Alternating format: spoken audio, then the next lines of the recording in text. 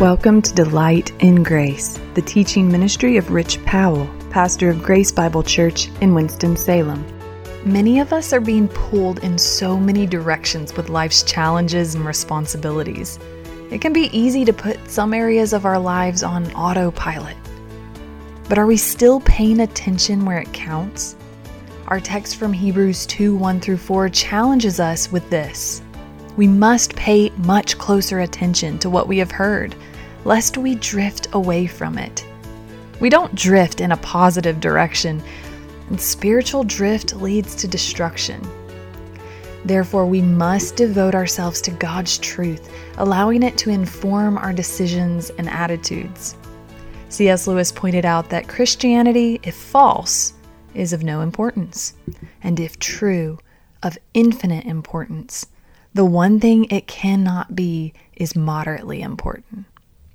Let's listen in now.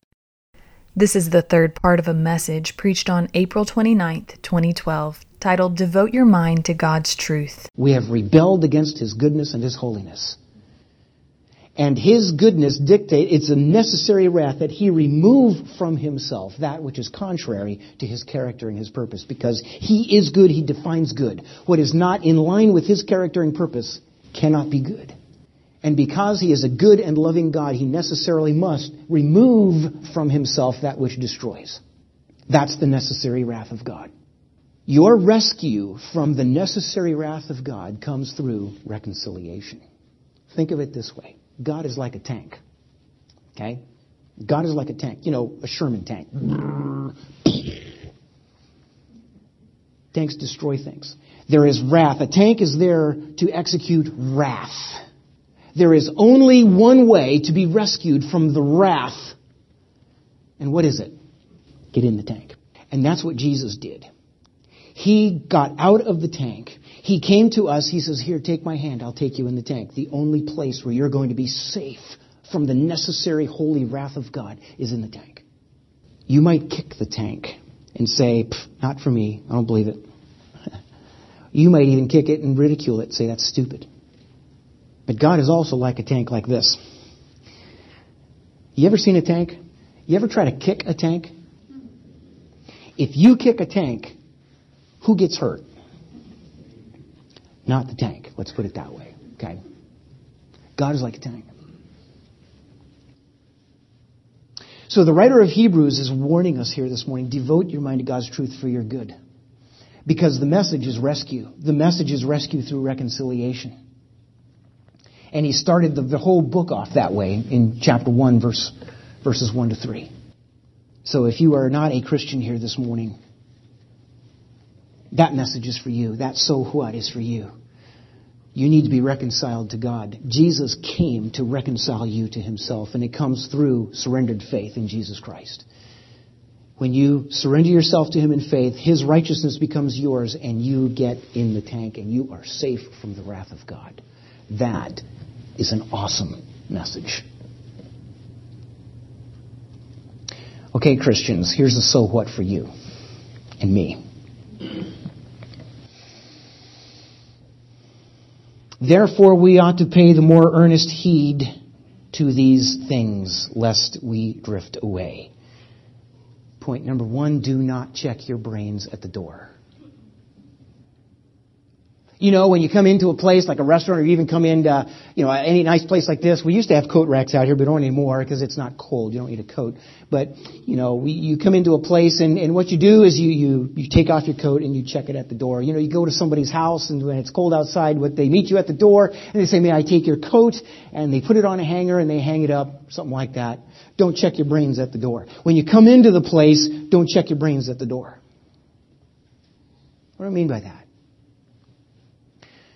God's Word is given to us not just for our information, but for our transformation, which means if God's Word is going to transform us, we must engage it. We must pay all the more attention, furiously. Give the more earnest heed to the things that we have heard, the revelation that God has given us. Because remember who's speaking. The awesome and clear message of God is for us. And you know what? Here's a challenge, and this is I can identify with this because I've been a Christian for a long time. I came to Christ when I was 11 years old, almost 11 years old. But all my life I've been in a Christian home. All my life I've gone to church. Don't remember a time I've not gone to church. You know what the downside to that can be? Not is, but can be, is that the things of God in church become commonplace to me. Folks, that's a danger. And you know what happens when they become common? Because that's the idea of neglect. When things become common to me, then, yeah, whatever. Heard that before. It's nice. It's not just nice. It's the infinite, inspired Word of the living God. When we pursue truth, we can't just put ourselves on cruise control. Okay, well, I'm on my way to heaven. Now let's just get on with life.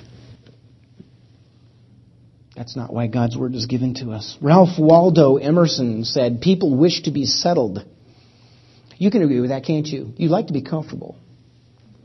Okay. People wish to be settled. Only as far as they are unsettled is there any hope for them. Hence my task this morning to stir you up a little bit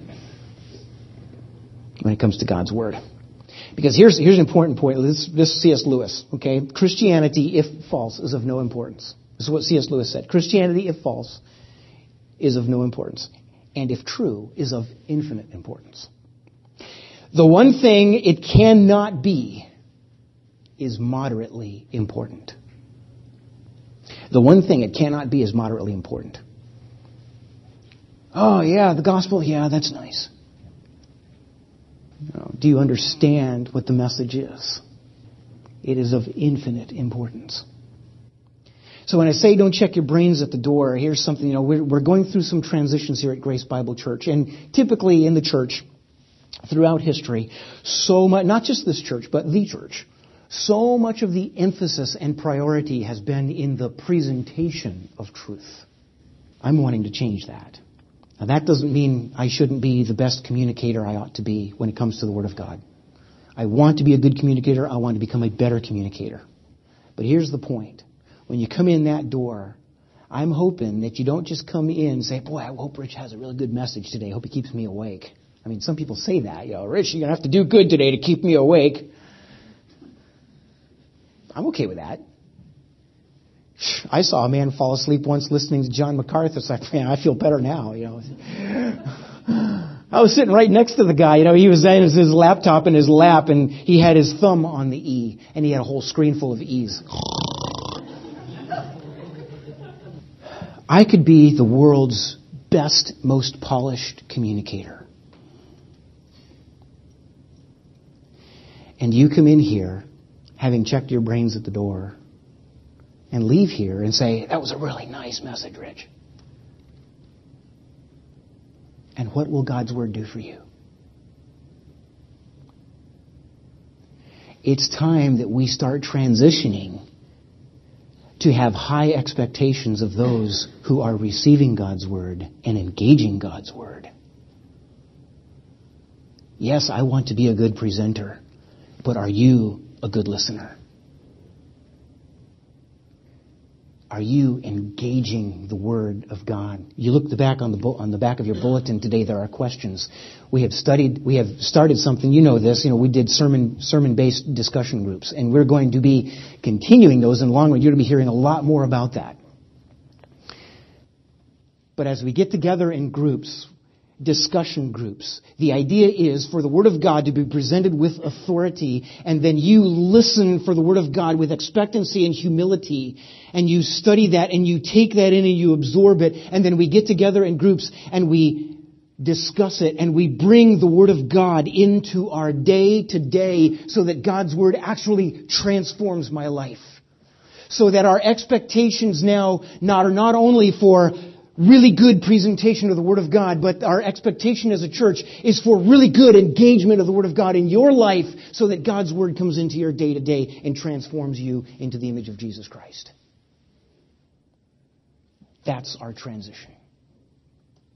And that's what the writer of Hebrews is saying. We ought to devote the more earnest heed to the things we have heard, lest we drift away.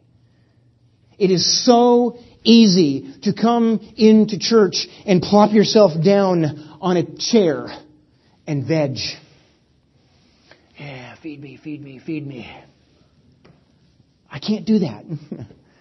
I'm not here to spoon feed you. And I want you to become much better. Listen, this is not a castigation, okay? It's not saying, yo, been a bunch of lazy nitwits. That's not. It's easy to do that. It's easy to sit in church and just, you know how I could prove this? Half an hour after church dismisses today, let me meet you out in the parking lot. What was the message about today?